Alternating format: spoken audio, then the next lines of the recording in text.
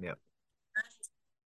So the reason I would like Wisconsin to be a $2 state is because it's super selfish. But like last night, or not, yeah, last night I was out with my son for the first time like ever. He's 3 years old. I took him out and I was like, we're just gonna go to like some spot like 100 yards off the road, not even. And then we're just gonna kind of tuck into the. I knew there was like some down trees along this like swampy edge. So Yeah. we we went out there. I freaking laid a blanket down. We had a little picnic. Like he brought his own like plastic suction cup bow and he was like, Dad, look at the birds. Oh my gosh, a chipmunk. Dad, look. I'm like, shh. Right. I'm trying to like Yeah. quiet, buddy. Um, and I had an idea there were deer in the area. Like I knew we'd probably see something. I just didn't know how close. And we had a 4-pointer scoot by at about 50 yards and he was like, shoot it, Dad, shoot it. And I was like, ah, dude, he's A, I only have one buck tag. B, 50 yards is a poke. So Yeah. I was like, nah, we're gotta let him go. Why didn't you shoot him, Dad? And I didn't want to be like, because he's not big enough and I don't care about you. Yeah. Like I It's wanted like to you be automatic letdown for him, you know. right. Yeah. But also like I was in my head, I was thinking, I was like, man, I don't want him to think that he goes out and hunts and kills a deer every time. Like I was like that Yeah. because that really is not the case. So Yeah. I yeah. I So hope he has does he get disappointed when you come home without a deer? Is he kind of getting oh used yeah. to the fact? Oh yeah, he knows it's very unlikely I'm coming home with one. Did you get one, Dad? No. Did they all run away, Dad? Yes. Right. Thanks for calling me out. Yeah, exactly. Exactly. My wife just knows by this point. She just doesn't ask. She's like, how far were they? You know? I didn't see Um, any. yeah, yeah, exactly. That's usually what happens. Like, I didn't even see one. Um, but yeah, so that's why the reason I would want it to be a $2 state is just because of that reason. Like, if I can go out with a kid, with my son, and then, shoot one, and then I get whatever, I can shoot whatever on the piece of public, and then I could go shoot another one.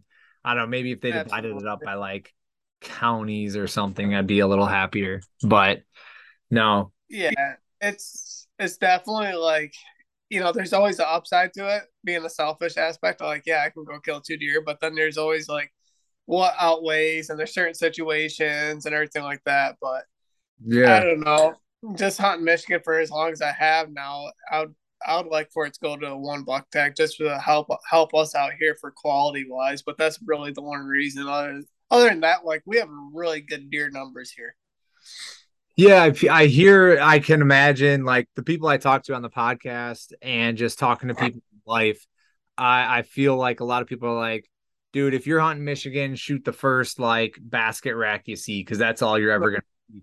And then I talk to other guys like you that pull out really nice bucks, and it's like, well, no, that's not always the case. Like you can find the big ones, you just have to find the right areas and make the right moves and Yeah, time. yeah. It's very situational dependent, area dependent, obviously. Like I'm really fortunate for the area that I do a majority of my hunting in. Okay, got it. Yeah, so for everybody listening, talking to, and I'm gonna screw up the last name. We even went over this before, but it's Nick Kohili. Did I do that Yeah, right? Yeah, Nick yeah, Kohili, from Michigan, from the Rise to Hunt team. Nick dropped a really cool, really unique buck. Actually, we'll throw that up as the thumbnail. Really unique buck, on Michigan ground. So we're gonna recap that hunt, go through it, kind of figure out where what happened there and all that jazz, and hopefully pick apart some of these pieces that can help everyone else be a little bit more successful.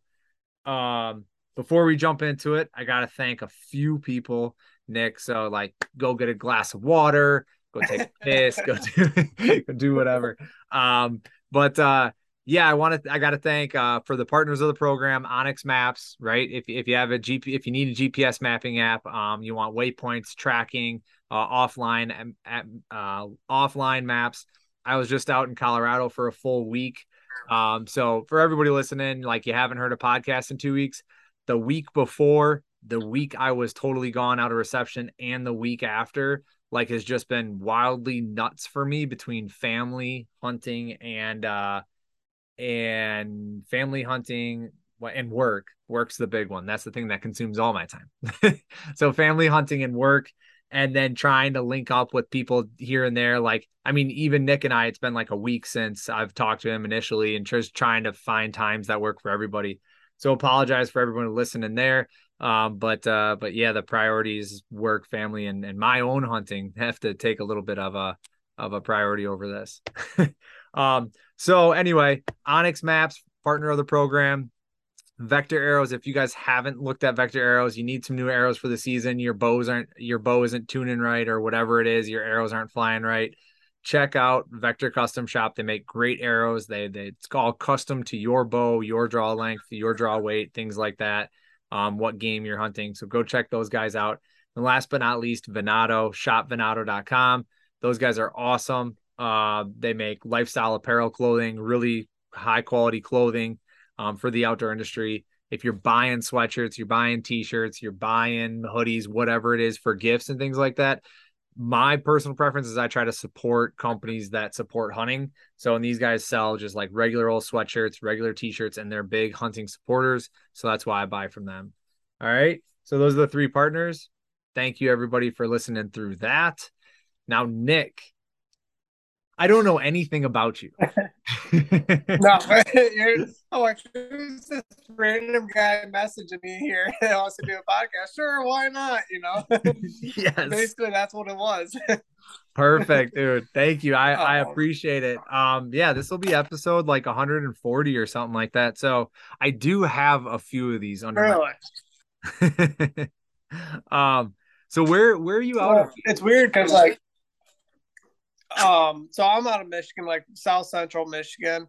Okay. Yeah, so that's kind of if you had to ask anyone, that's probably where a little bit better quality is for the deer in Michigan. I mean, don't get me wrong, like you go more northern, there's great deer up there too. Also, like some of the counties have introduced the antler point restriction. They've been sticking with that, but even still, like with those counties, like yes, they're producing good deer, but for whatever reason, it just seems like I don't know if they're just not getting the mineral or nutrition or whatever it is, but they don't really quite get, like that Midwest type caliber deer, I guess, as far as like mass and all that stuff. So versus lower Michigan, it's a little bit more farm country. And it seems like, I would say the deer here, I've found some deer here that I could compare to any other state I've hunted in the Midwest also. Yeah, I would. I mean, Wisconsin has very similar, and you hear it from guys from Minnesota as well. Kind of, once you get in, and Pennsylvania, you hear it a lot. Once you get into those big woods scenarios where there's not a ton of ag, like the quantity of quality deer, the quantity of bucks that are 5.5, 6.5 years old and are sporting a 150-inch rack or so, like that becomes very uncommon, right? Yeah. So yeah, I mean, northern Michigan, northern Wisconsin, northern PA, northern New York, northern Minnesota, yeah, you get that. But the guys who are able to pull those out of there consistently year over year, like those are some fun people to talk to. Oh yeah. Yeah, you get those guys that are hunting those like pressured areas and that can do it consistently year after year.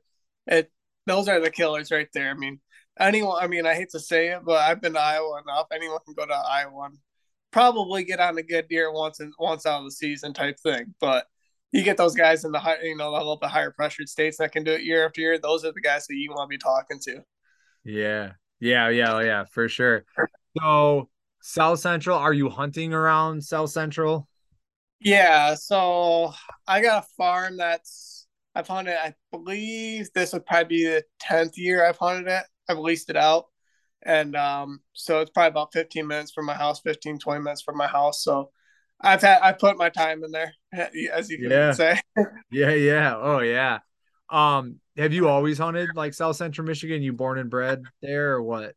Yeah, born and bred here. When I was, when I first started hunting, probably 12, 14, I think is when you could start hunting in my era, and I would go up north. Our buddies, my dad's buddy, and I became good friends with his kid, and they moved up north, and we did a couple of youth seasons up there and hunt up there a little bit. But I would say 99% of the hunting I've done has all been right around my area that I grew up at.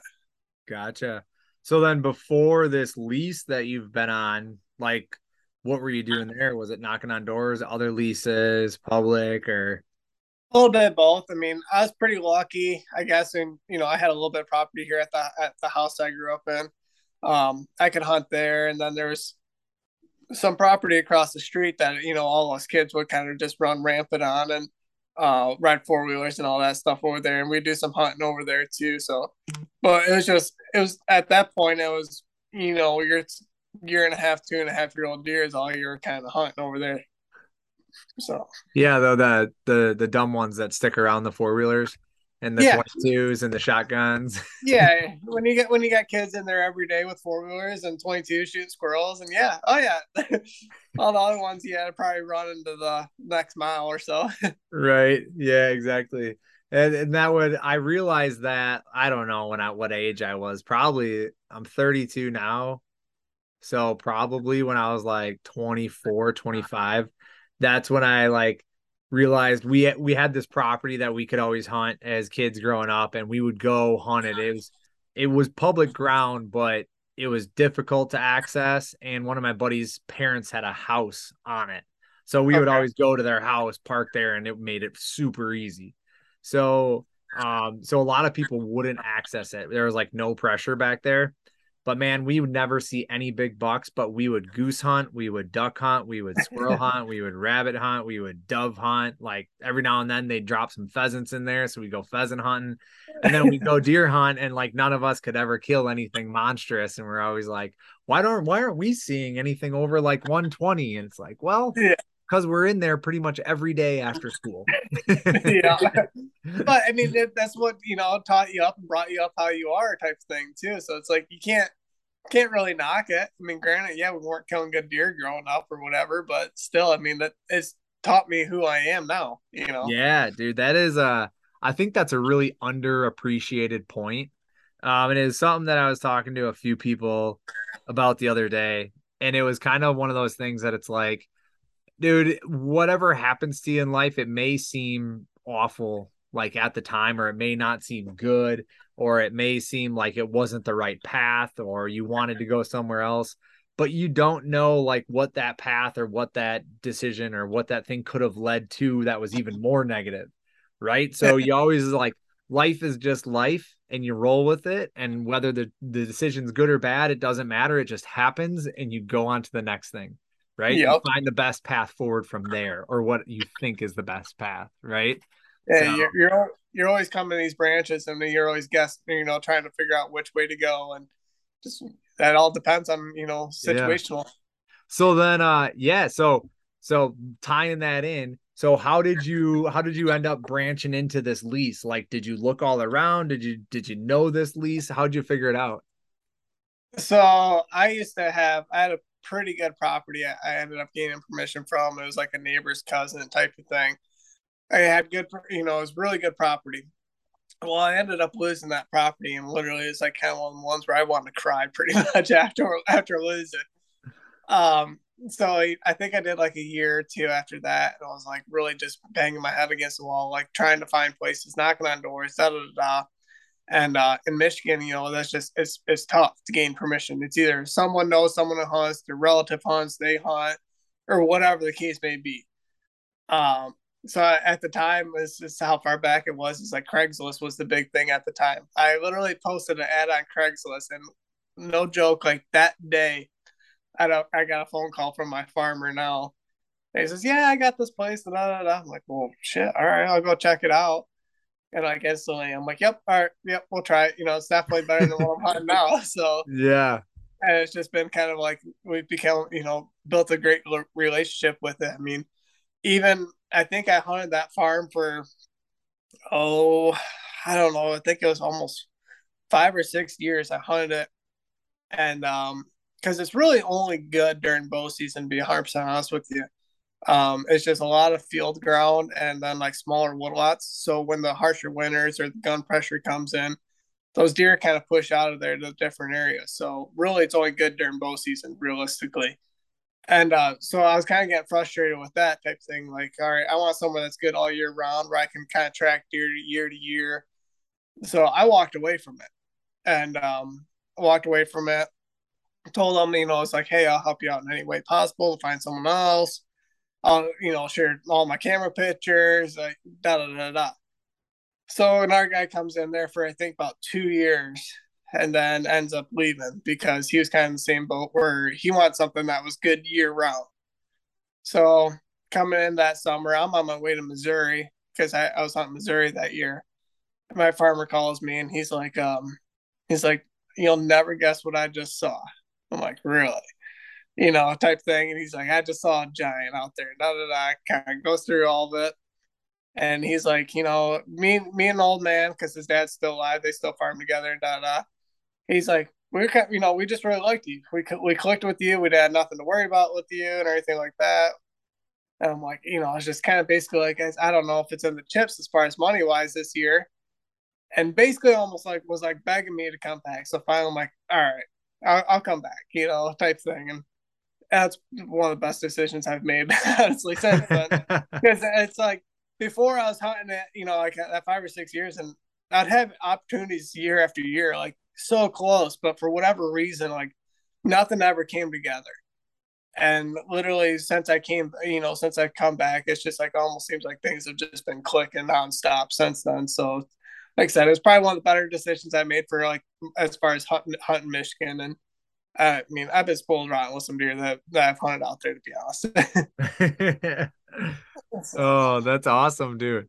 That's cool. Yeah, Craig, I mean, you never expect those Craigslist ads to work. That's awesome no, that it you worked for hop you. on, yeah, you hop on there and you'll see 10 of them, from other guys, and it's like, yeah, good luck type thing. It just I don't know if it was right timing or what. I just got so lucky with it, and I Yeah. mean, I don't even know Dude, if I can use this Craigslist anymore or not.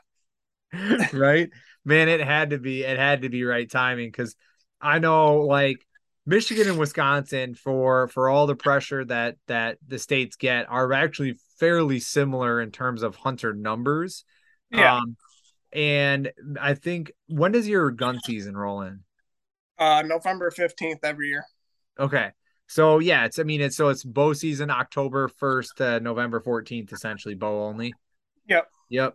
Okay, yeah. So that's pretty similar to Wisconsin. We do September like 15th ish. It's the third Saturday of October every year. So whatever that lands on, it's always the third Saturday. Is And when your then gun season comes in. no, that's bow. Oh, okay. I was And gonna say. then yeah, the third Saturday of September. I'm sorry, the third Saturday of September is when bow season starts, and it Okay. rolls until the Saturday before Thanksgiving. Oh, okay. Okay. So, and then the Thanksgiving week is always gun season. So, like, that's how Wisconsin's work. So, we have more time. We have, like, I don't know, probably 4 more weeks than you guys do before gun season starts. Um, do you guys Uh, have, can anyone in Michigan use a crossbow or do you have to be disabled? no. Anyone can use one now. It Okay. used to be. Oh, it's probably almost 5 years ago. It used to be had to be disabled or something along those lines. Now it's anyone. Gotcha. Okay. Yeah. So that's similar. That's Wisconsin now, too. Anyone can Okay. use a crossbow at any time, which is an interest. They were talking about last year there was some chatter going on. I don't think nothing came of it, but like crossbow only for the 2 weeks of November or crossbow only until like someone I saw something said like crossbow only until November 1st. And it was like so then once the rut hits, you can't use a crossbow. And there were like kind of these oddball thoughts going around, but nothing, I don't think any of it ever passed. Or nothing that I'm aware of at least. It's Um, kind of it's kind of a double edged sword with those because it's like obviously like I want people to get into hunting and everything along those lines, but when you look at your selfish aspect of it, it's like, well, now you got all these gun that used to just be gun hunters out there bow hunting now.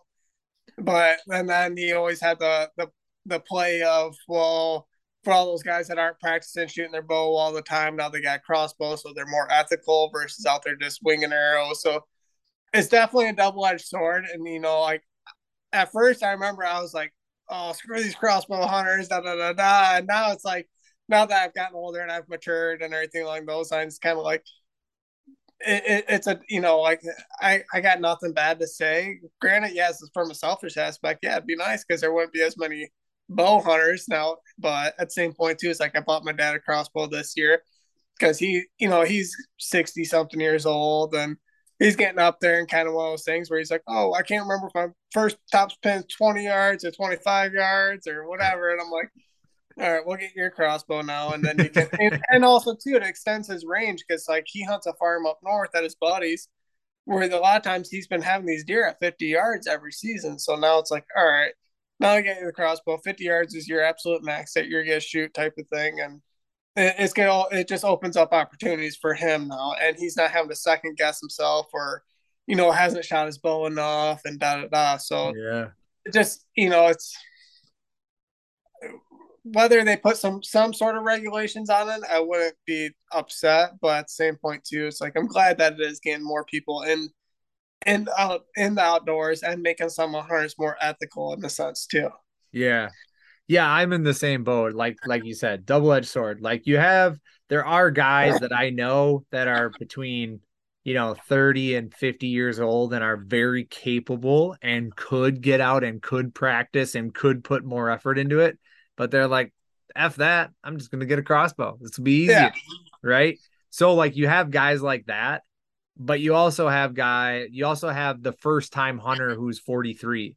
And it's like, dude, you don't have to, yeah, you can go get a crossbow, yeah, but then at the same time, like tracking that through the DNR system, like if you're buying if it's your second ever time ever buying a license, you can still buy a crossbow. Your third time, you can't, like type yeah, of thing, unless you apply for disability. And then you have like this whole tracking mechanism internally. And what does that cost the government to track all that information? I don't yeah, know. I have no idea, but maybe it's a lot, maybe it's nothing. Or if you had like anyone under 20, as first time hunters. Cause I know when both of my kids are able to hunt, like that's what I'm going to get them. I'm going to, instead of a 30 pound, I think it's got to be 35 pounds in Wisconsin. Instead of getting that yeah, type of compound, I'll give them a crossbow until they're yeah, ready to shoot, a 50-pound compound. Yeah, exactly like what you're saying. I'm in the yeah. same boat. And I don't know any statistics, and I should look this up, but statistics on like since crossbows have been brought in like full on legal, has the kill count gone up? I don't Yeah, know. yeah. Right? Same. Has the ratio of like, yeah, I mean, the ratio of kill per hunter is like the success rate, has that gone way up or not? If it stayed like the same, then I don't know what anyone's talking about. Yeah, I know. We just put, you know, it's just a thought that we put in our head that's burning our head, like, oh, well, screw these guys. They're 100, you know, they're killing all these deer now. But you know, I've never looked into it either, and you know, I mean, realistically though, it's if you feel like you're gonna be more ethical with a crossbow, more power to you. I'd rather you do that than going out there and you know, a bunch of deer getting wounded, not being found, and da da da. So it's like I'd much rather that aspect Mhm. for sure. Yeah. Yeah, I would too. And to that point, like for people shooting crossbows, and I don't mean any offense to your dad when I say this because I don't know what he's doing, but I did have a blood tracker on here last year, and I've talked to him again this year. His name's Tim. Super cool dude. Said by far the number one deer that is lost is a crossbow with an expandable head over 25 yards. He's like, that seems to be like, if I get a call and it's a guy who's like, hey, I shot a deer, I shoot a crossbow, I shoot a rage expandable, or I shoot some sort of expandable, and he was at 37 yards. Tim's like, he just instantly says shit. Like, Yeah. I don't know what I'm gonna do about this. Well, that's the thing I really hate too with like the crossbow market. Basically, is they advertise these, you know, they advertise all these crossbows. Oh, good out to 100 yards out of the box. Well, yeah, you may be able to hit a dime at 100 yards, but gosh dang, how quick's that deer get react at 100 yards with that, you know, 22 going off basically. You know, Yeah. that's the thing is like, so that's like basically why, you know, when he got his, I was like, all right, 50 yards is your max. Like, yes, still, even doesn't matter what bow you have, but that deer can react at 50 yards. So it's even at 30 yards, they can react. I've, Right. well, you know, like I had it happen to me this year. I had a deer duck me in North Dakota at 30 yards. And it's just, situational dependent, obviously. Hmm. If you're taking a 50-yard shot, it better be, it better be, there better be a good reason behind it type thing. Right. Yeah, kind of one of those totally unaware, totally just sitting there feeding, unaware, not doing anything, then send it. But if they're staring at you and they're licking their nose and they're flipping their tail and they're looking Yeah, at you, like, dude, he's about to go. yeah. Don't send that arrow. I Um, mean, I kind of put my foot in my mouth with the story that we're about ready to get into with that, but you know, Perfect. Let's transition into the story. So you got all right, so you're on this lease. You've been on this lease for 10 years. And you guys, if you haven't looked up Nick's Instagram, what is it, Nick? I believe it's Nick underscore COH. So like Nick Co, basically. Perfect. Yeah. Nick, yep. So NICK Yep. underscore COH. All right, go look up this buck that Nick shot. You can read the little blurb underneath it, which is what I have done. So that's where we're gonna start. Is sounds like you got some trail camera pictures of this super unique buck. And before we get started, just describe how this buck looks. So basically, he'd be like your perfect 4 point side, like as an 8 point, but then his left side, yeah, his left side is literally just, I would say, just two giant spikes. That's the best way to describe it, really. Yep. Yeah. Yep. So I just want to like people to understand that like the right side looks like it's gonna be if he comes in and you only see his right side, you're like, holy cow, this is gonna be a great looking 8 pointer, Yeah, right? yeah, And then you see the yeah, left and you're like, it's an oddball 6. Right? yeah. And the two on the left are both like 14 or 16 inches or something. Yeah, I think one was, if I remember right, one was just like right around 16. I can't remember. I always forget what that one is, but the other one was like 17 and 3/4. So yeah. Yeah. These things, yeah, just wild. So all right. So story goes you I is this a good starting point? You got a trail cam picture of him in the summer, or you glassed him up, or what? Yeah, so it basically boiled down to cameras. So I'm very particular about my farm. Like my biggest thing is stay the heck out of there. I learned before, like I was in there, hanging cameras, checking cameras, trimming up stands, doing food plots, doing, minerals back when we could do them. And like I was, it seemed like I tried to do it even at that. I was like, all right, every 2 weeks or every 3 weeks I was in there. And kind of since when I walked away from my farm and then I come back, my biggest thing has been just stay the heck out of there. So I pretty much I turkey hunt it, and then I'll do right at the tail end of turkey season, which is end of May for us. I'll go in there. I'll do all my stand prep. Then I'll hang stands, shift stands, trim them out. Whatever I feel like I need to do, like my off season stuff, I will do it then. And then I'll stay out until oh roughly usually about the middle of July-ish. Second week of July is usually when I'll go in there. I'll make one trip in there then, and I'll hang all my cameras, set them up, and whatnot. So this year it kind of, I think it was like the last week of June, just because I was coming in to where as we get older, our weekends, it just seems like every weekend there's always something going on. There's a wedding for buddy's wedding or whatever. So I was like, look at my schedule, and I'm like, well, I might as well go do it now. Otherwise, I'm not gonna be able to do it till the end of July. So I went out there. I basically switched all to cell cameras now, so that I can just stay out there. I get all the pictures. So the last weekend of June, I went in there, and I got one spot that's on like the far like southeast corner of my property, and it's just basically two creeks kind of come together right there, and it's just basically just tree rows is all it is, and then the neighbors have a Christmas tree farm. So I've been noticing a lot of deer coming out there the last couple of years, and that crossing has always been kind of there's always been a ton of tracks there. So I once put a camera in there, and actually as I was hanging that camera, I'm in there with the ranger and the dog making all kinds of noise and da da da da, and all of a sudden I like hear some rustling in the grass. And I ran on the other side of the creek and I turned my head and all I just see is just this giant wide frame, big brows. I'm like, holy crap. Like sweet to see that deer, but not cool at the same time too. Because the last thing I want to be doing is in there boogering deer out type of thing. Yeah. So regardless, that's a different deer or whatever. So I get all my cameras hung and kind of sit back. I'm just waiting on it. And I can't remember exactly when the first picture I got of him, but it wasn't much longer after that. It's probably a couple weeks after that I got a picture of him in the creek.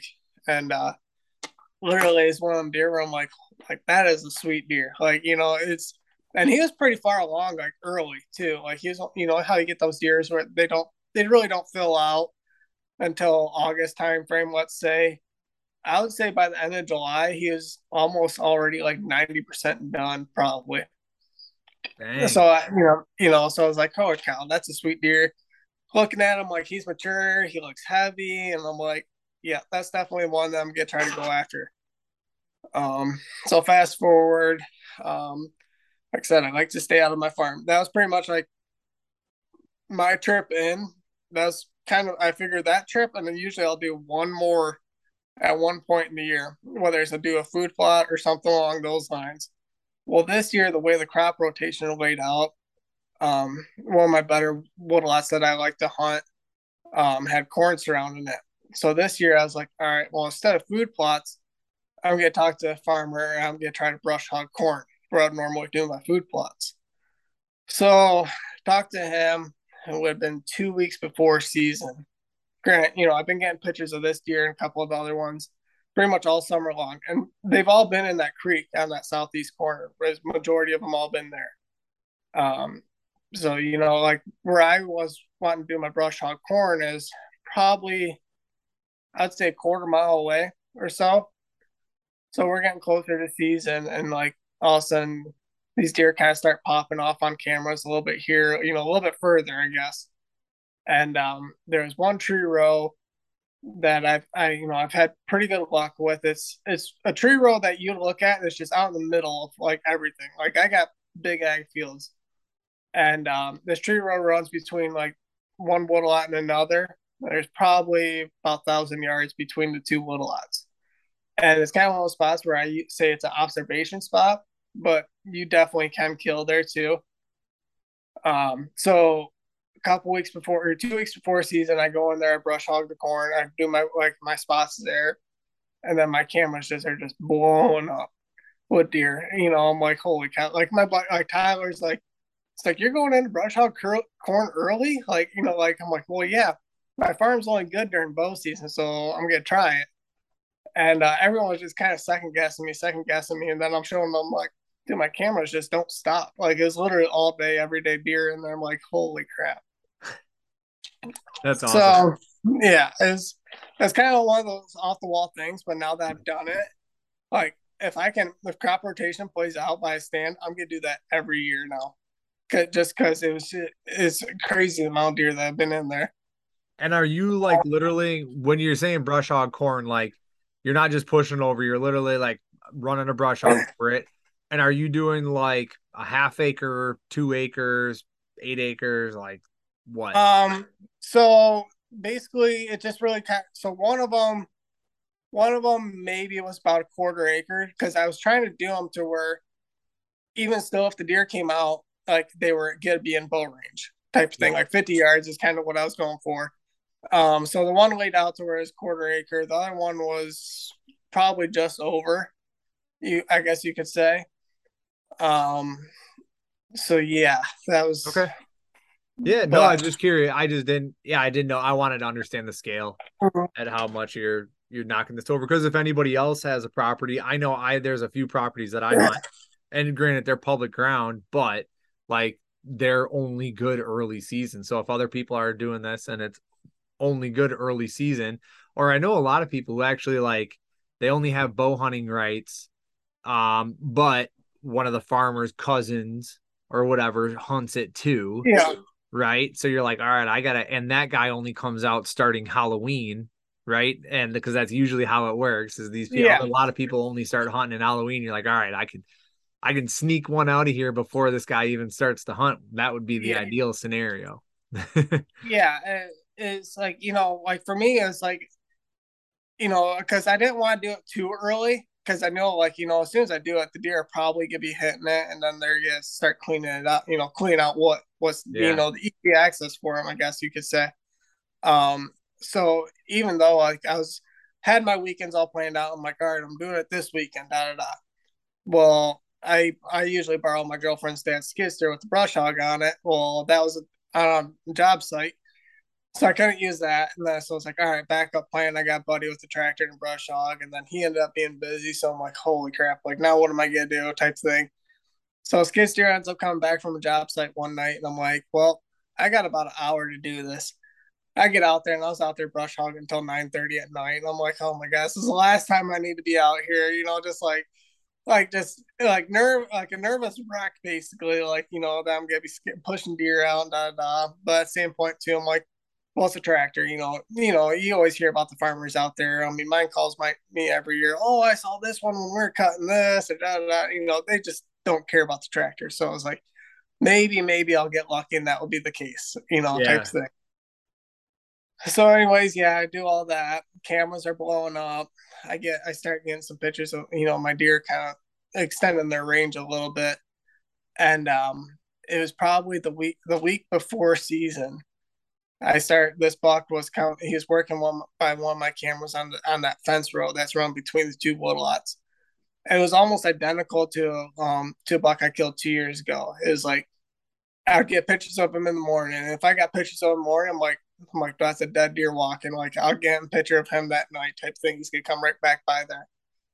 And so I'm like, all right, like I already got the stand picked out and everything. Like this is how it's gonna happen. Like the first couple of days of season, I'm looking at the weather. I'm like, this is happening. Well, day before season, my camera goes off and the farmer's out there combining the beans. And I'm like, oh great, here we go. Like like this is Yeah. gonna change. This is getting because at that point, it's deer don't deer will walk across the middle of a standing bean field, but kind of they were working the edge of it because it was easier walking for them. And, they're not having to walk through like the standing beans getting all tangled up. So I was just like, all right, this is get to a wrench and things type of deal. Um, so we're moving through the story pretty fast, but it's kind of That's all right, um, dude. Keep rolling. yeah. So it was like day before season, or it's like 2 days before season, or like yeah, 2 days before season. I got a picture of that buck, and that morning, and working down that tree line. Like I said, I'm like, I got this. Like in my head, I'm like, slam dunk, slam dunk. Like this is the same thing that happened a couple of years ago. Like this is gonna happen. Well, and I got a picture of him day before season, daylight, working that fence row. I'm like, yep, he's gonna come back. I'm texting Tyler and all the guys from the Rise and like dead deer walking type of thing. And then a little bit, then that afternoon, I get the combine. I'm like, oh boy, this gets a wrench and things, type thing. They're like, oh no, da da da. So it is what it is. And so that night, actually, I'm over at a buddy's doing whatever. My farmer calls me. He's like, because we're on really good, like if he sees a good deer, he usually calls me and tells me where he saw it and da da da. And he's like, it's like you'll never guess what I just saw. I said, yep, you just saw a big goofy buck, didn't you? He says, well, he might have been in there with them, but I saw three really good bucks. And then he's like, we pushed them back to like the southwest corner or southeast corner of that field, and da da da. I no longer hang up the phone with them, and like 10 minutes later, I get a cell phone picture of them in that cut corn, brush hog corn, like right after legal shooting time. I'm like, well, there he is. It's like, Awesome. Yeah. so I'm like, all right, it's like it's a little. He was out there obviously during legal time, but like by the time he got to where I could have killed him out of that spot, it would have been after illegal. Yeah. Um. So, anyways, I come in the season. I'm very careful what I do, but I feel like those first couple days of the season, there's always a chance. And I don't know. I'm not a huge believer in moon phases and stuff like that, but it seems to be like in the last couple of deer I have killed. There's always been kind of a little bit of the red moon, as they call it. That's kind of it. Kind of seems like it's lined out pretty good with it somehow. So coming in the season, I'm like, it's gonna be warmer. Not really what I want. It's kind of weird wind. It's a northeast wind, but I'm like, I can hunt those two. I got two stands on that fence where I got the one where I brush hog the corn, and then one where they cut and the beans where they cut. And I'm like, I can hunt either one of those with any north wind. So I go in there, open day season, like, all right, it's a red moon, it's warmer, whatever, though they still might be on their pattern. I'm like, hopefully, maybe, you never know. So I'll go in there, I end up having a phenomenal hunt. I had like 9 bucks and 9 does all right there in the brush hog corn. I'm like, that was cool, like I'm not gonna complain with that one bit. And But no so shooters or anything? no, the biggest one was probably a 2.5 year old, 2.5 year old. Okay. So I'm talking to my buddy that I hunt with in Ohio, and he's like, like kind of telling him what's going on. And he's like, yeah, it sounds like, I'm like, they cut these beans, they're fresh cut beans by the woodlot standing corn. I'm like, hopefully they'll be bedded in the woods, hit my cut corn, hit my brush hog corn, and then transition to that fresh cut beans. So it's kind of basically like a staging area is what I was kind of hoping for. So he's like, yeah, that sounds like, anyone kind of thinks in their head, like, yeah, that sounds very logical type thing. Cause how deer love fresh combine, whatever it is, corn, beans, anything like that. Right. So I go in there that second night. I'm like, all right, you know, I'm like, oh, we'll try it again. And I'm at this point, I'm getting really nervous because I'm like, I'm going in the same spot twice. But I'm like, it was like at that point, I got like it was pretty much a bulletproof setup type thing. I felt the way the wind was, and then when I brush hogged the corn, I left a couple rows around the outside perimeter. So like even the night before, there was 2 bucks that were in there right at dark still.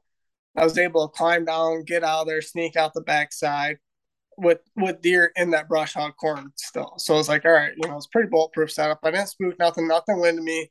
It's like, all right, we'll go in there and try it again. So I go in there that second night, about 5:30, or about 4:30, deer start piling in there. I'm like, all right, cool.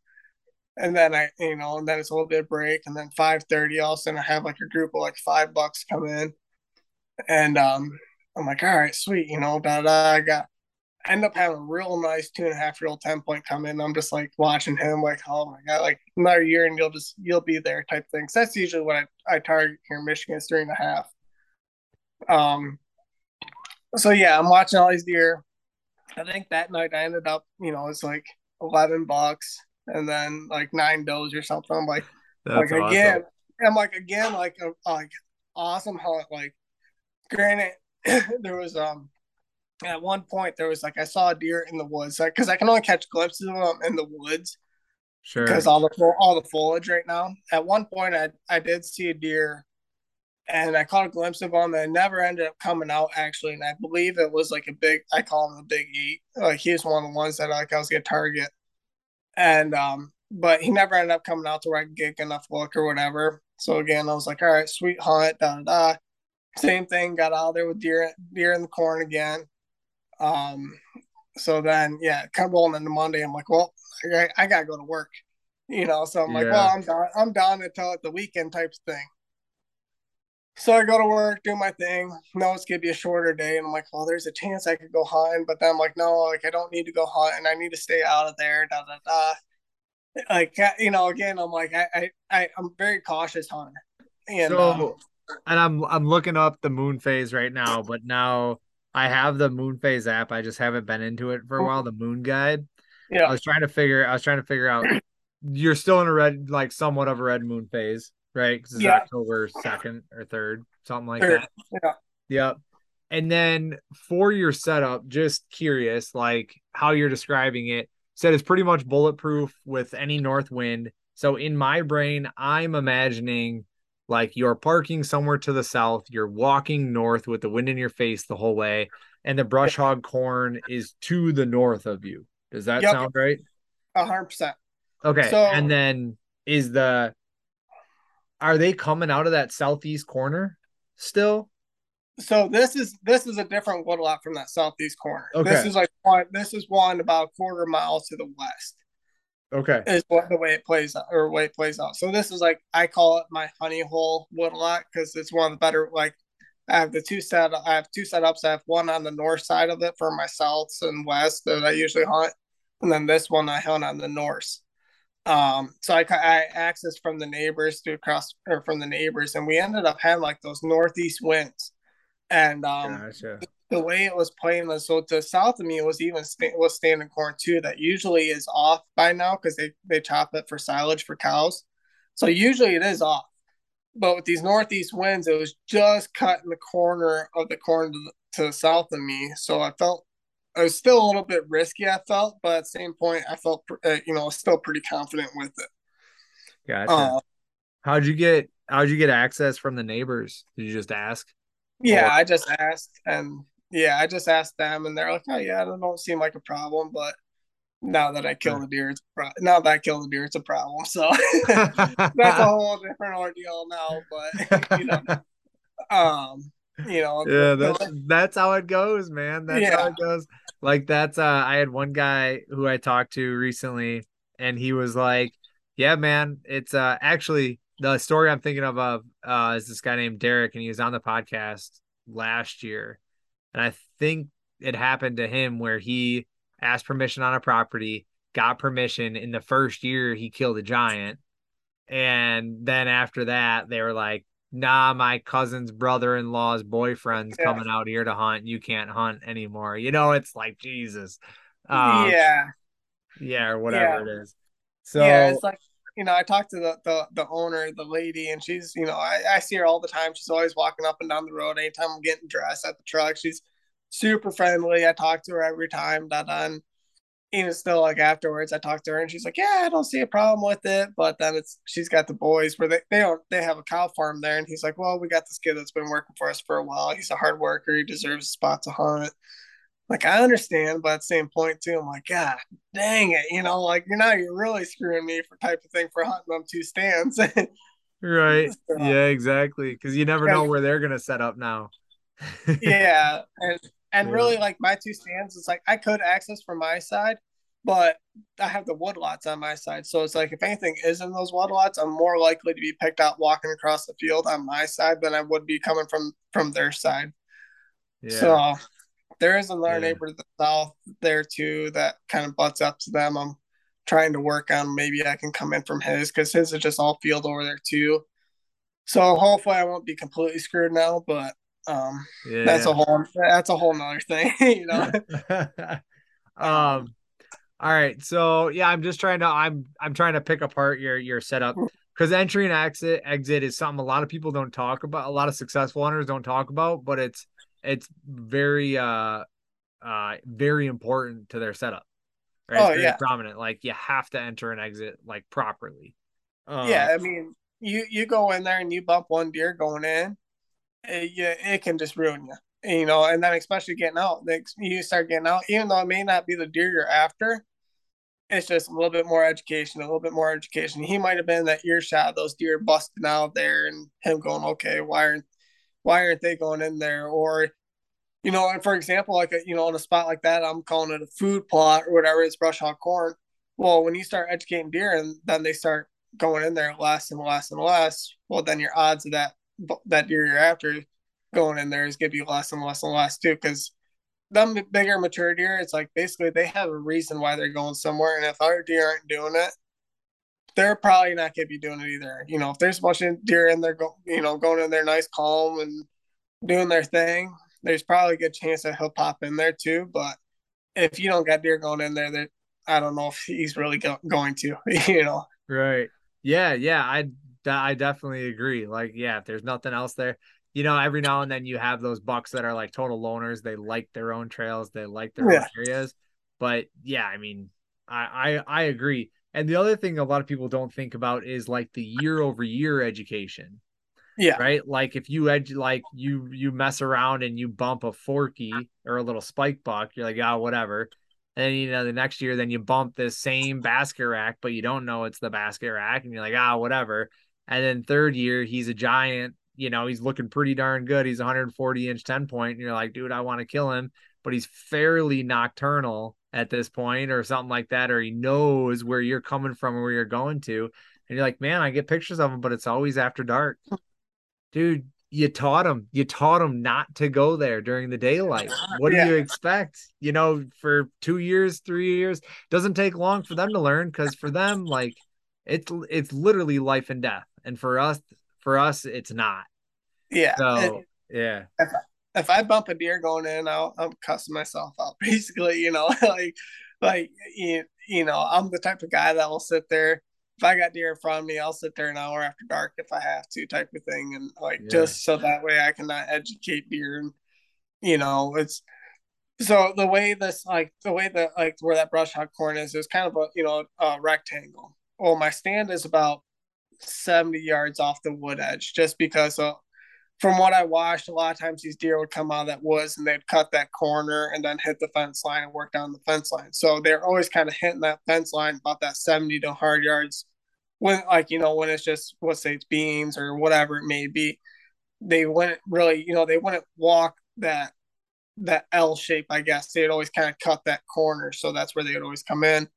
So I'm basically right on the edge of this rectangle. That I brush hogged out, and the majority of it's all back towards the woods. So I got, I think, probably 60 yards to the woods of brush hog corn. So with that northeast wind, it was working in my favor to where if anything was to the east of me, they were on, those deer, when I say I was getting out there when at dark still with deer in the plot, they were on that far east end of it type of thing. So there was still quite a bit of room between me and them. So how But far is it from the stand that you set up to, like, the edge of the brush hog corn? literally right underneath me, because I'm literally on the Okay. fence row. I'm on the fence row, and I left maybe 2 rows of standing corn on Okay. the edge of the fence row. All right. And the other side of that is 60 yards out. Yeah, the far side would have been 60 Okay. yards out. So I Gotcha. basically brought hogged 40. I did like a rectangle, like I said, it was like 40 yards out, straight out from me. And then I did like 10 yards past me. And then the far end towards the woods was about 60 yards. Gotcha. Okay. All right. Cool. I'm just trying to envision this in my head, right? Yeah. So then set up the stand. So what type of I'm not trying to like make you plug a product, but I want to know, like, what type of stand setup are you using? Like, what type of sticks and stand? Because I have to imagine getting out of there without making a single creak is extremely important when they're out in that field. So that was pretty much just like your standard climbing sticks from Menards or wherever, and then like I had a Millennium stand up there. That's pretty much how that whole farm is set up. It's all pre-hung stuff to where like I said, I've hunted that farm long enough Yeah. where I got my spots figured out where these deer, kind of go, come and go from. But also at the same point too, there's plenty of other spots where I'd love to have a stand. And I know like if I had a stand there, I could kill deer, but I just know I can't get in and out of there type of thing. So, That it's makes sense. like the first couple of years I was out there, I probably had 10 different stands. I mean, it was 600 acres, and you say like, oh, 600 acres, you could have 20 stands out there. But I narrowed it down to literally five, or I think there's 6 stands out there now, just because of the way that these are the stands I know I can get in and out of, without bumping. And then they're also in the spots where, I know deer eventually are gonna, at some point or another, they're gonna work by those spots too. Yeah. No, that makes sense. And I didn't know if the Rise was using specific stands or anything like that. But dude, I have a few of those sets of the Menards climbing sticks. Mm-hmm. I have Fleet Farm climbing sticks, and they Yeah. work pretty darn good. Like, I'm pretty happy with them. I didn't know if you had like some sort of system that Nah. you like to use or anything like that. But yeah, dude, I like, if you whatever's quiet, right? So there's a set Yeah. of sticks that I have, and I bought like, I don't know, 5 sets of four for them. So I got 20 sticks in total. And I hung those in like 4 different stands a couple years ago. And when those things get cold, they creak like a mother. And I Really. am not, yeah, like I'm done using, I've pulled them all. There's one set still hung up. But it's coming down this year. Like, I'm not going to use it at all this year. It's coming down right away, and I'm going to hang something else there. But like that, just like some of the spots I have to get in order to get there, kind of like what you're saying. I need to be really quiet. I'm outside bedding areas. Generally, it's a quieter, more like it's a morning sit. So generally, there's very little wind. Yeah. You get there and you step on it, and you got all your metal on, like, you got your ring off. You got, all your stuff tightened up, so you're not gonna cling and clang. And then you get to it, it's like every step, and you're just like, oh my god, what am I? Do I run up this thing and just make as much noise as possible and Yeah. stop, or do I go really slow and just drag this out? How do I rip this band-aid off? Right? It's one of So, those scenarios. But so here's a question for you. Here's a question for you. When you're using them sticks, are you just using like those like cheap pull tight straps that they got that they come with, or are you using like ratchet straps? the cheap pull tights. Okay, so I throw them right out the window and I ratchet strap them because a lot of times like I've noticed like the noise that that you're talking about.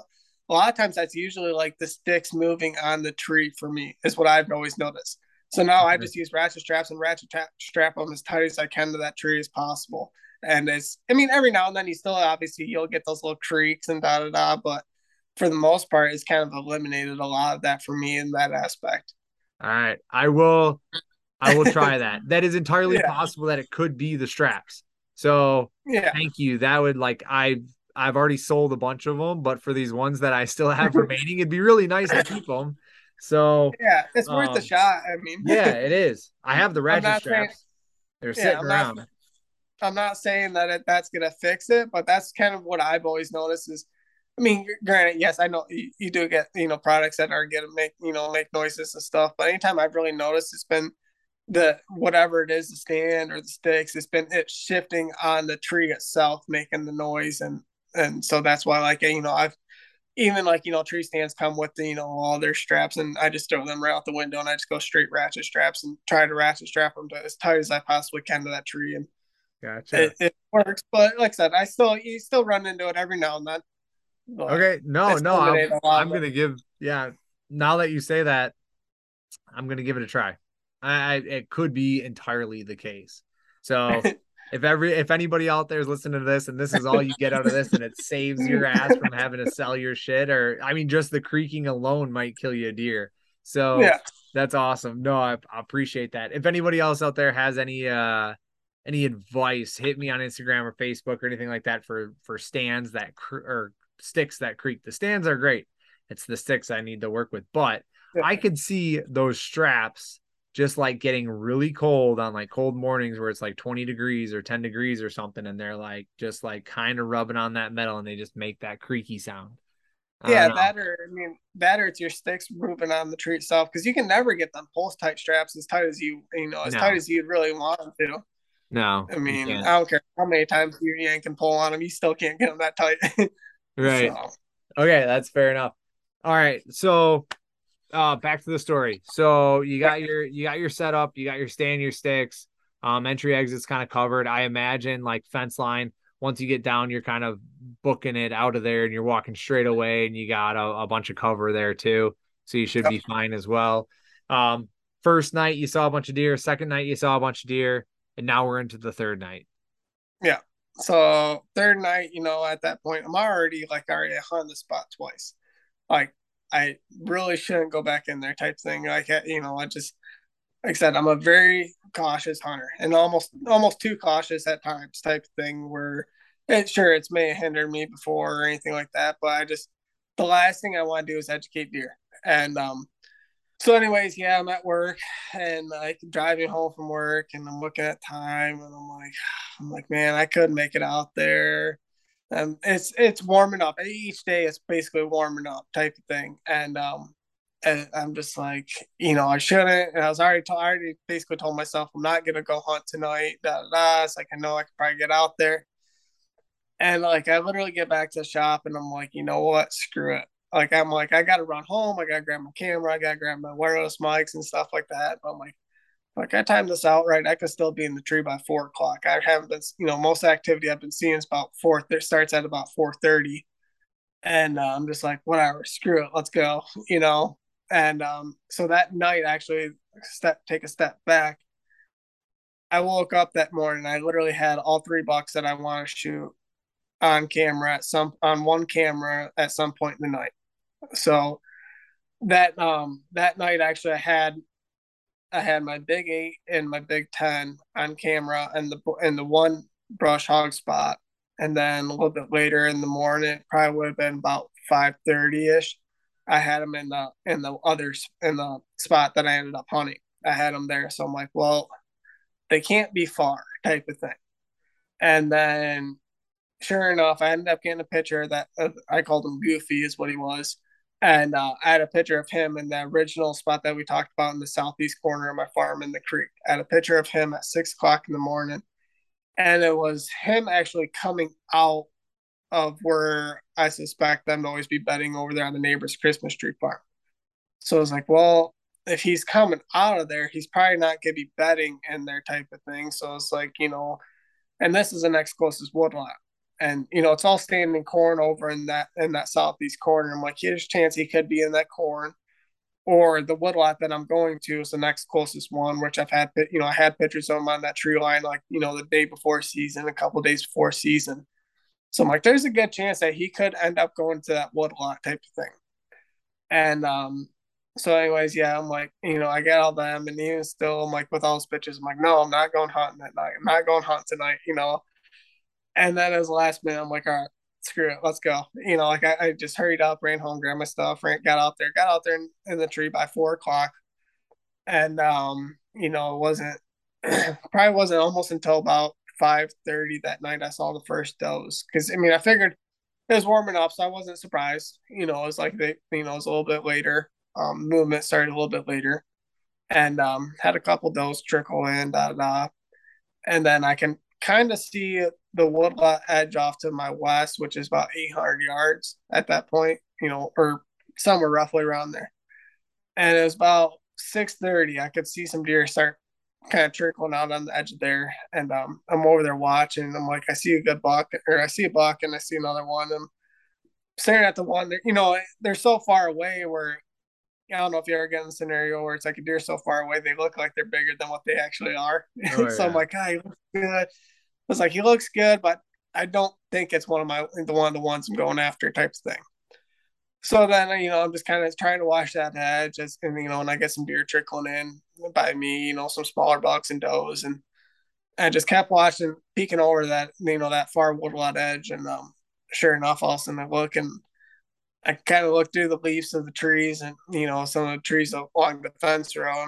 I see a deer further to the south than the other ones. I'm like, holy shit, there he is. So I was like, there's Goofy. And, I'm like, that's cool. I get to see him, but he's 800 yards away, type of thing. So then I see it, I keep peeking over there, kind of keep looking at him. I'm like, hey, it's cool to see him, da da. But obviously, like, I should have been at my other stand down the fence row, which was like, about hard yards, it was hard yards off of that wood edge. And I'm like, I should have been in that stand type thing. And um, so I'm sitting there watching them, and then the big 8, I see another buck over there, and then I'm watching him, and it ends up being like I call him the big 8, just another one that was kind of on my list.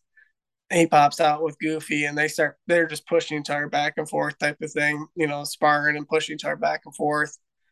I'm like, oh, that's cool, but should have been their stand, I'm just like, I got to see him, but picked the wrong spot. And for whatever reason, all of a sudden, like, well, I'm kind of trying to keep eyes on the, in front of me because I still have deer in front of me type thing. And I happen to glance back over there again, and also I see the field just clearing over there. I'm like, what the heck? I'm like, I have no idea why, but Yeah. the field just clears over there.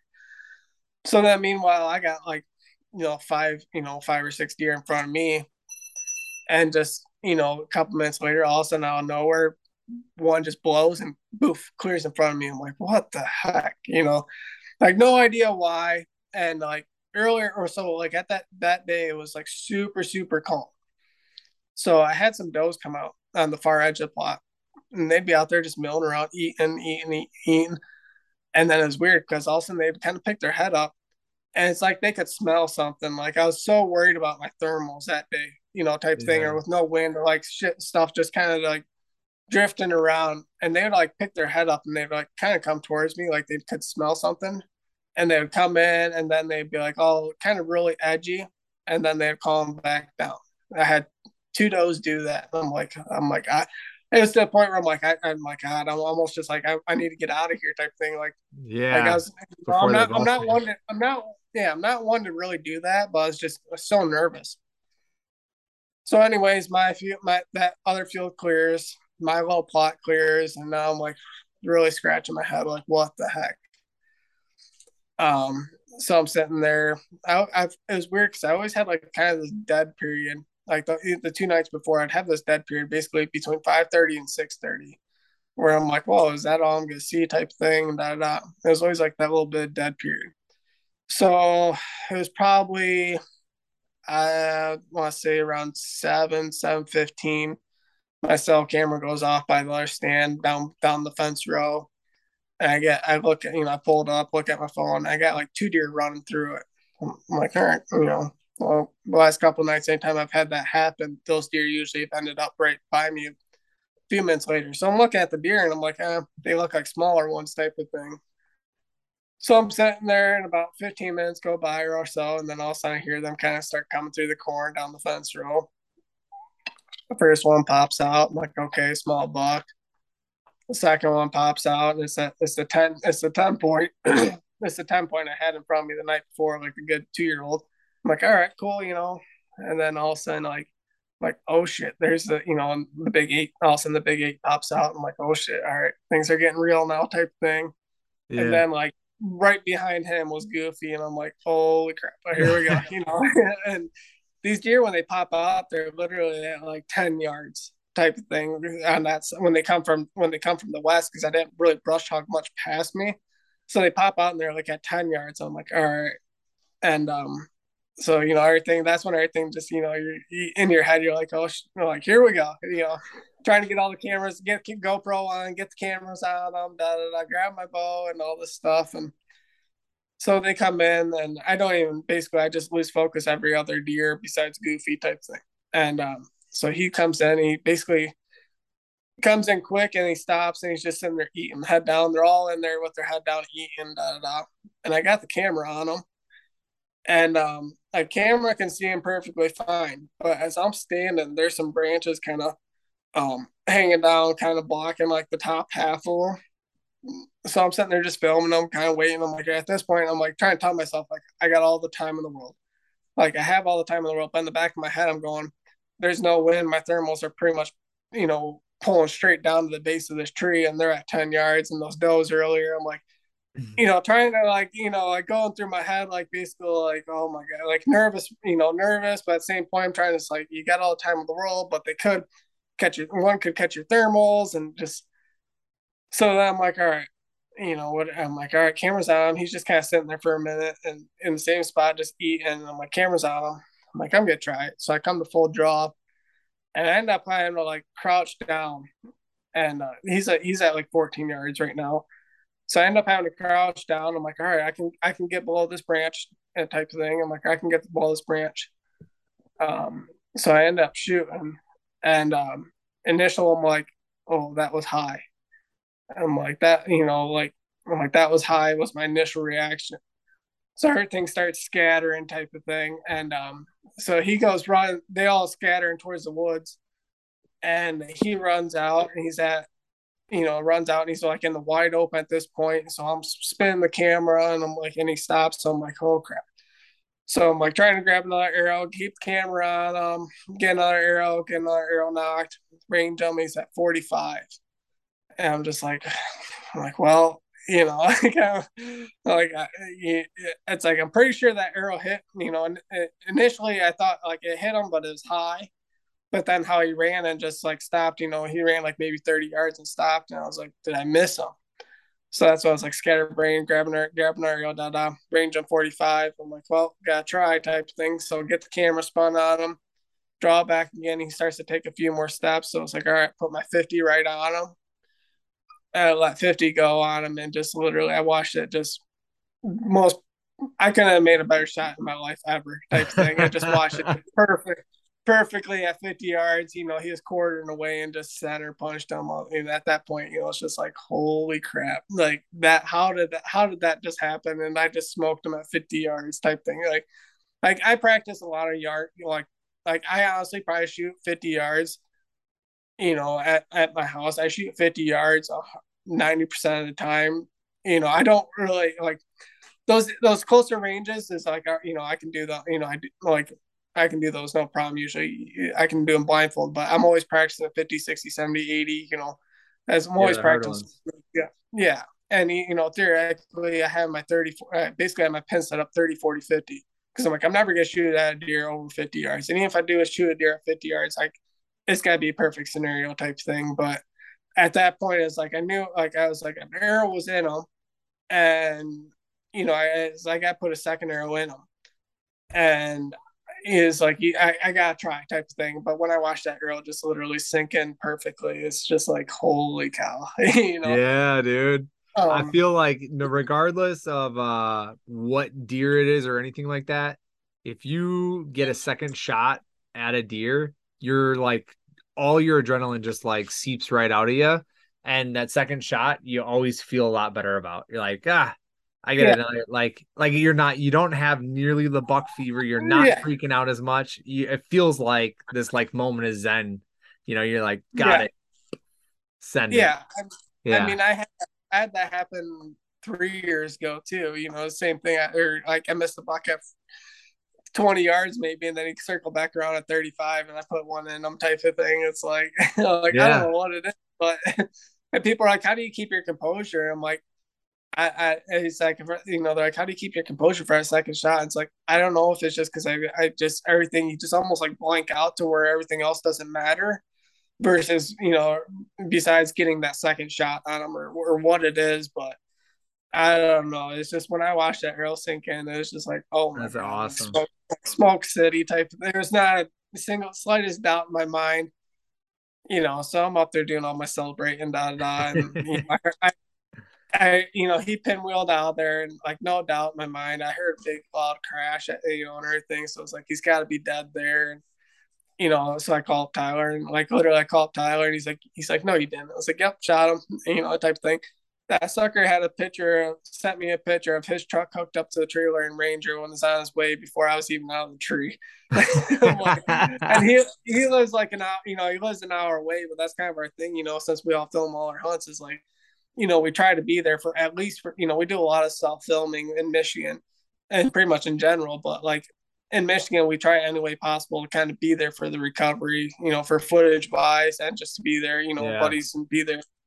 But it was like, holy crap, and he sent me that. I was like, dude, he ain't joking. And he was out hunting that night too. It's like he was already back to the house and on his way before I was even out of the tree. Oh, that's awesome. That's fun to have a friend like that. Yeah. Yeah. Oh, So, so yeah, so yeah, you pinwheeled him and he took off and then yeah, you can keep telling you. I mean, you head back, meet up with Tyler, go back out, pick him up.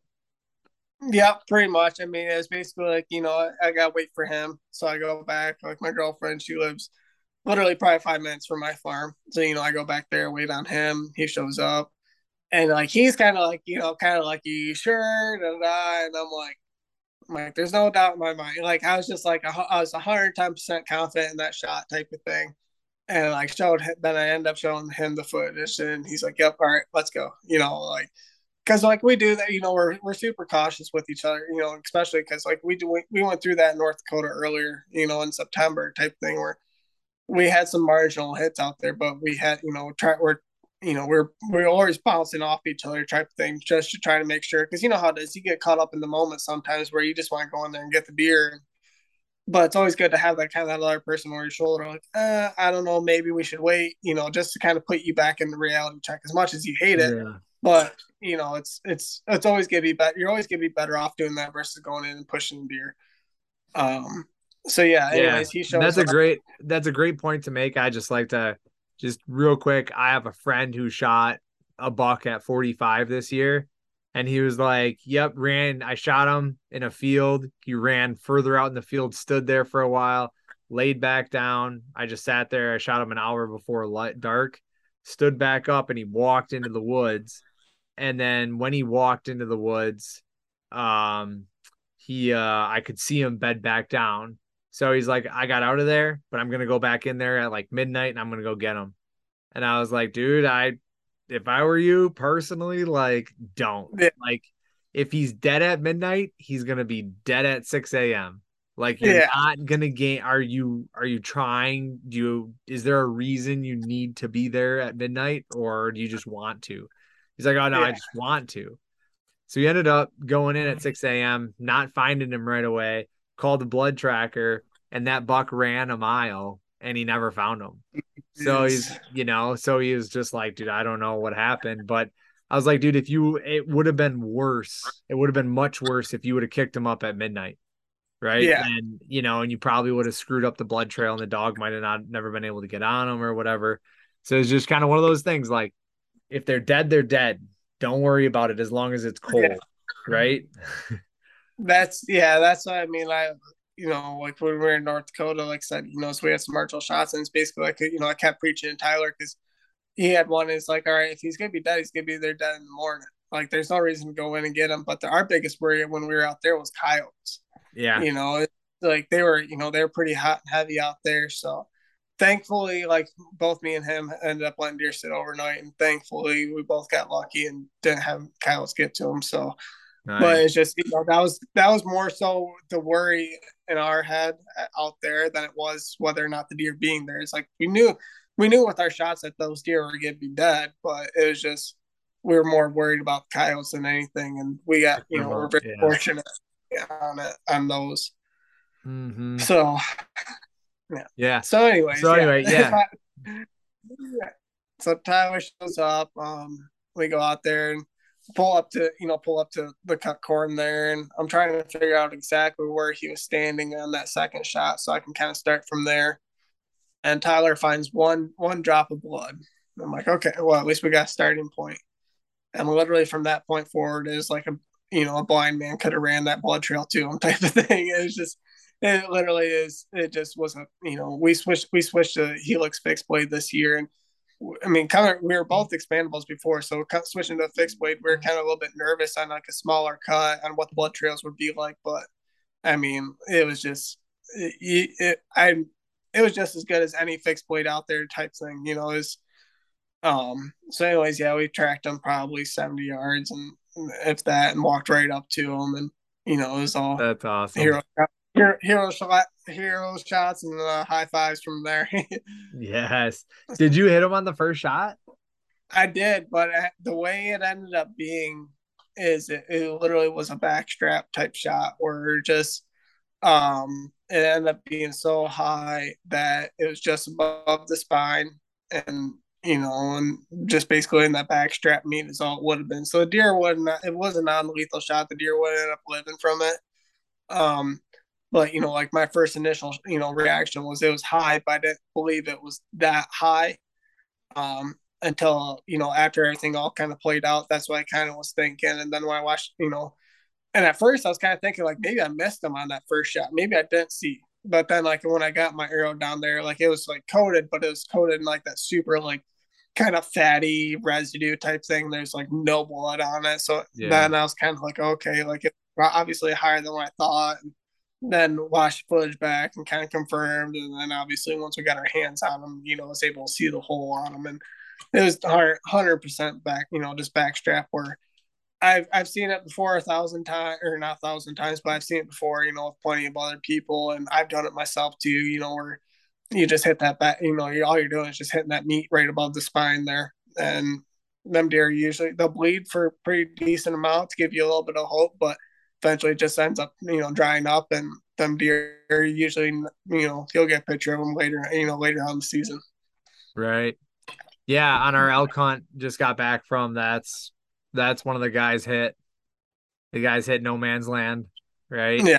Just tenderloin shot. And it was tough because he was like, because one of the guys was like, dude, I'm pretty sure you hit no man's land. And he was like, no, no, no, that was like high long, that thing's dead. And he's like, no, like I saw that arrow go in, dude. You're probably no man's land. And we ended up tracking him for like 800 yards, and that elk took off over a hill. We lost blood, went out into like this open area on top of a mountain, and just we lost it in there. Um But we're like, dude, he started out in a meadow. He ran 800 yards uphill with minimal blood loss, no bubbles in the blood. Like, it's not a lung shot, dude. He's Yeah, definitely just no man's land. yeah. Like I said, they give you just enough blood for hope, but then eventually it just trickles out. And it's literally a game of inches at that point. So I mean, like for me, it was like an inch too high on that first shot. You know, inch lower it was spined them, and then like for that one, it sounds like it's basically like an inch low. I mean, you literally have like a game of inches right there type of thing where you can hit and the deer not die. You know, Yeah. another 2 inches lower, and he might have been top of the lung like he was thinking. You Right. know. Yeah, exactly. I mean, full pass through, found the arrow, and it was just like, that doesn't look good, man. Yeah. So, well, that's awesome, dude. That's a really cool hunt. So then, um, so I guess going forward, like, are you still hunting that property, or is that like when do you consider the end of like early season? Because you said that Um, that property is only good early, right?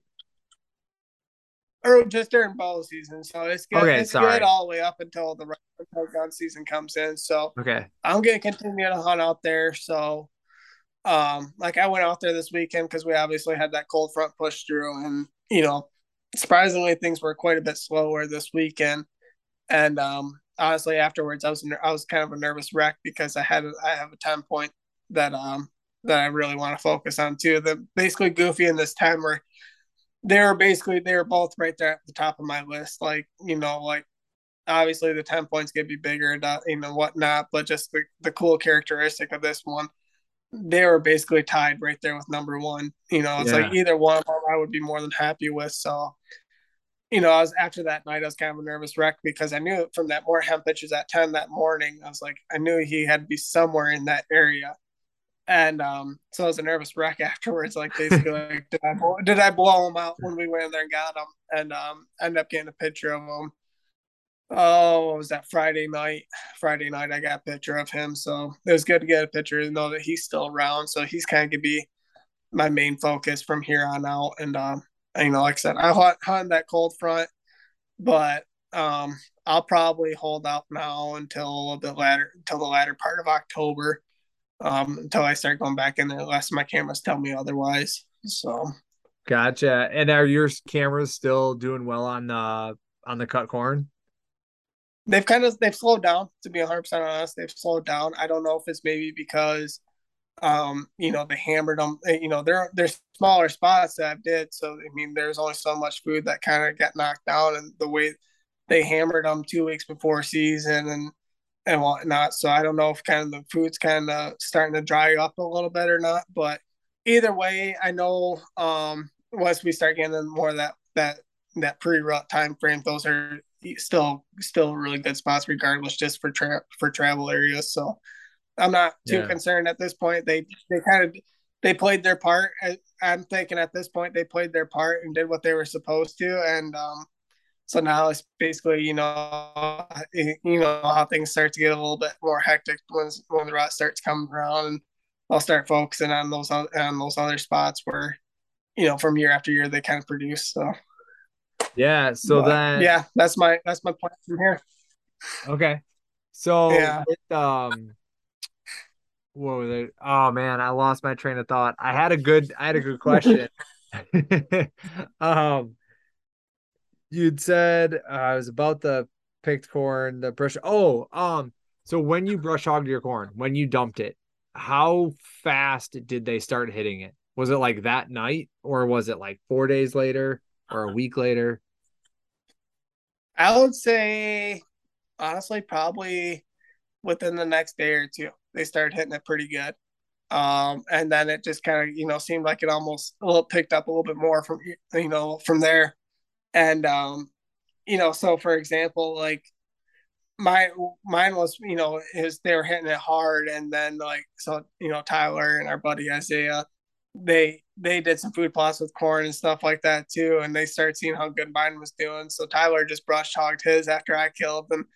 Isaiah did his, and they've been having deer just starting to pile in and hammer theirs now too. So, um, like I say, I wish I could do more, but at the same point too, it's like obviously like I gotta pay the farmer for those crops that I'm cutting down, so Yeah. it's and then if I start doing more, then I'm just gonna start opening up bigger areas where it's gonna start running the risk of deer not being in that bow range that I want them to. So I'm pretty much like I said, they did their part. I got lucky and timed everything out good, and they did their part. And now I'm just gonna kind of focus on those pre-rut spots and start focusing on where those does mainly are and whatnot too, and go from there. Yeah. So then next year, like you brush hog that corn 2 weeks before season started. Are you Mhm. going to still brush hog it 2 weeks before? Or are you gonna go ahead and like brush hog it like 3 days before? I don't know because I was nervous going in there 2 weeks before season. Because like I said, I like to stay the heck out of my farm. And I was really nervous going in there before. So I mean, it's really going to depend too. I mean, I guess with the crop rotation next year, it's really going to depend on where the corn's at and how it lays out. If I even do it, I may just, because next year it won't be corn in those spots, so I'll probably just go back to doing my food plots in those spots. But if there's corn in other areas where I feel like there's a good chance, I'll do it again. And I think I'll probably stick with doing it either 2 weeks, or I'll do either 2 weeks or a week before season comes in. Just because I do want to do it before season, and the way ours doesn't come in October 1st, so I feel like you got like that basically that first week to still maybe catch them a little bit on a summer routine, we'll say. Right. But then after that, it seems like it kind of falls off. Your odds fall off a little bit more. So it's just kind of a very situational, dependent type of thing. And this year, the way everything just kind of laid out, it ended up laying out perfect for me and working out to how exactly how I envisioned it type thing. Yeah. No, that's awesome. That's cool. Yeah, I just wanted to pick your brain on those couple questions quick. If anybody else has that opportunity, I know we don't have any egg on our farm anymore, but the neighbors do, and the same farmer farms everything around us, so I could talk to him about knocking some crops, and he has all ag, and we have the woods, so all the deer bed in the woods, right, and then they come out to that ag, so that might be something that I might be interested in doing. Um, Going forward, you said you're kind of focusing on more of the pre-rut spots, and the does and you also said you have like 6 spots on the farm that really like produce that you can enter and exit. What do those spots that look like for pre-rut and does, what do those look like? So the other spot that I brush on corn on the north side of this wood lot is basically I call it the finger because there's so basically there's a creek that runs through, which is my access. I walk down the creek, and so there's a little pocket that comes into the woods. So on one side you have the creek that kind of creates a line with the trees, and then there's a pocket that comes in, and then a little finger of woods that comes out about 150 200 yards, so it creates like a little like inside pocket, I guess you could say. So a lot of times those deer, those bucks specifically, they'll when they're doing the rotations, like during pre-rut time frame, they around my area they basically just go woodlot to woodlot to woodlot.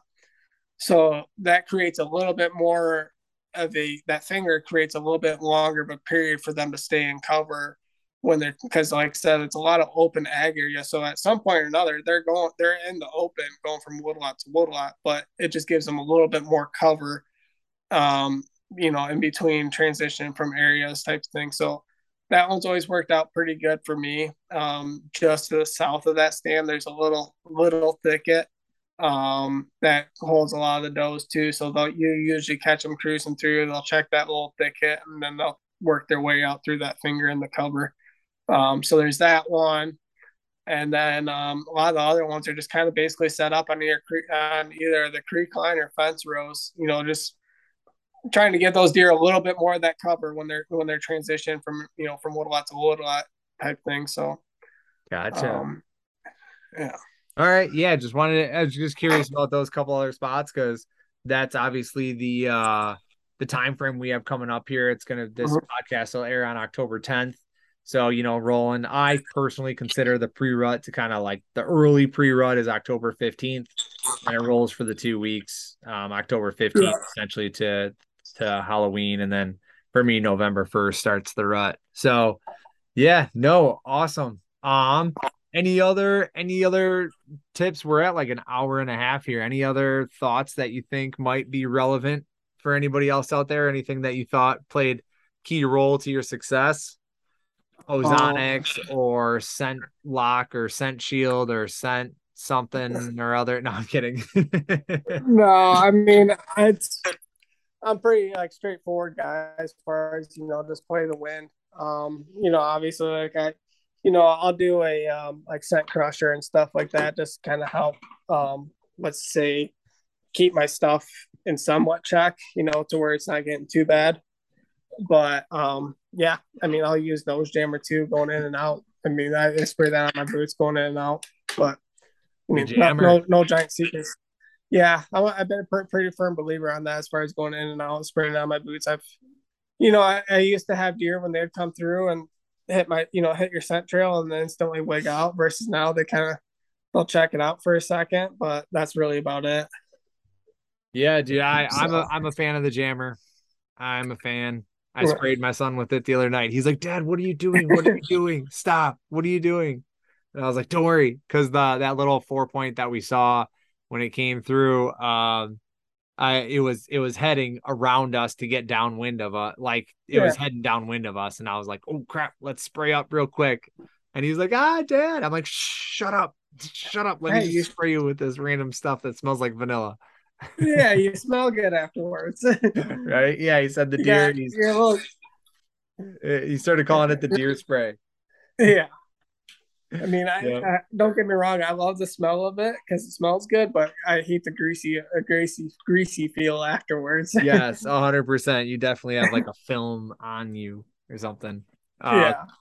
All right. Well, hey, Nick, thank you. I appreciate the time, man. If people want to find you, you said you filmed the hunt. Like, where are they going to go? How can they watch this hunt? Yeah, so I'm part of the Rise Hunt. So you can find us on Facebook, Instagram, YouTube, Carbon TV. Just look up the Rise Hunt on there. We do a bi-weekly segment series, so we try to keep up with more relevant throughout the season. Actually, since me and Tyler started in September, segment 2 for this season is going out tomorrow, which is my part of the North Dakota. Tyler's part we already released, and we do like every 2 weeks we'll release a video, but with things pumping out as quick as they are, we might this one might go up next week. And so we're not, don't quote me on it, but you're trying. We might pump it out next week for it'll be on, like I said, on YouTube and Carbon TV. So awesome. Yeah. All right. Well, yeah, thank you again. Thank you for the time. Appreciate it. I hope you and Tyler and Isaiah have a phenomenal rest of your season. I'll definitely be following along with you guys, watching the YouTube and staying in touch on the IG. Yeah, thank you again. Appreciate it, man. No problem, bud. All right, keep in touch. Let me know how your season keeps going. Sounds good. Hopefully I'll shoot that 4-pointer next time he walks by. All right. You probably should, otherwise he's gonna be pissed at you. Right, exactly. All right, man. We'll catch you later, Nick.